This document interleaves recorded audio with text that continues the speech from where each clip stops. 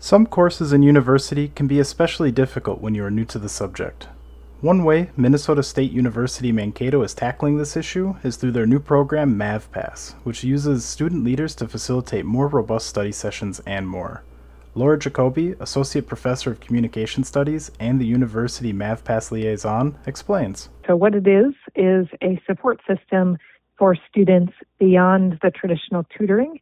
So MavPass leaders are undergraduate students who took a difficult course such as physics or microeconomics, and they are hired to sit in on the class again, this time use the information to facilitate study sessions and hold office hours outside of the class. Any student is able to apply to become a MavPass leader. By becoming a leader, you have the opportunity to train in skills on how to run these study sessions, which can translate into real-world experience in new areas you might not have expected.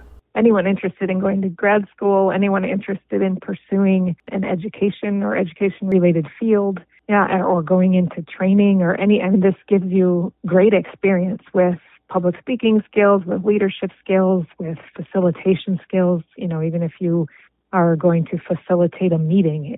It gives you all sorts of skills you'd never realize. 2019's fall semester was the first time MavPass integrated into classes, and since then, students have already felt the impact of the resource. Madison Colmar, student and now MavPass leader, explains. Coming into college as a freshman was really hard for me, and it was a big leap from where I was in high school. I definitely had to overcome a lot of obstacles to be where I am now. I feel like if I had a program like MavPass back then, I probably wouldn't have to retake a couple classes that I did.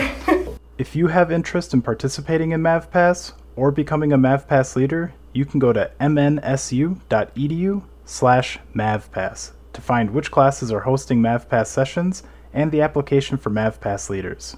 For the Southern Minnesota News Project, I'm Erik Borchert.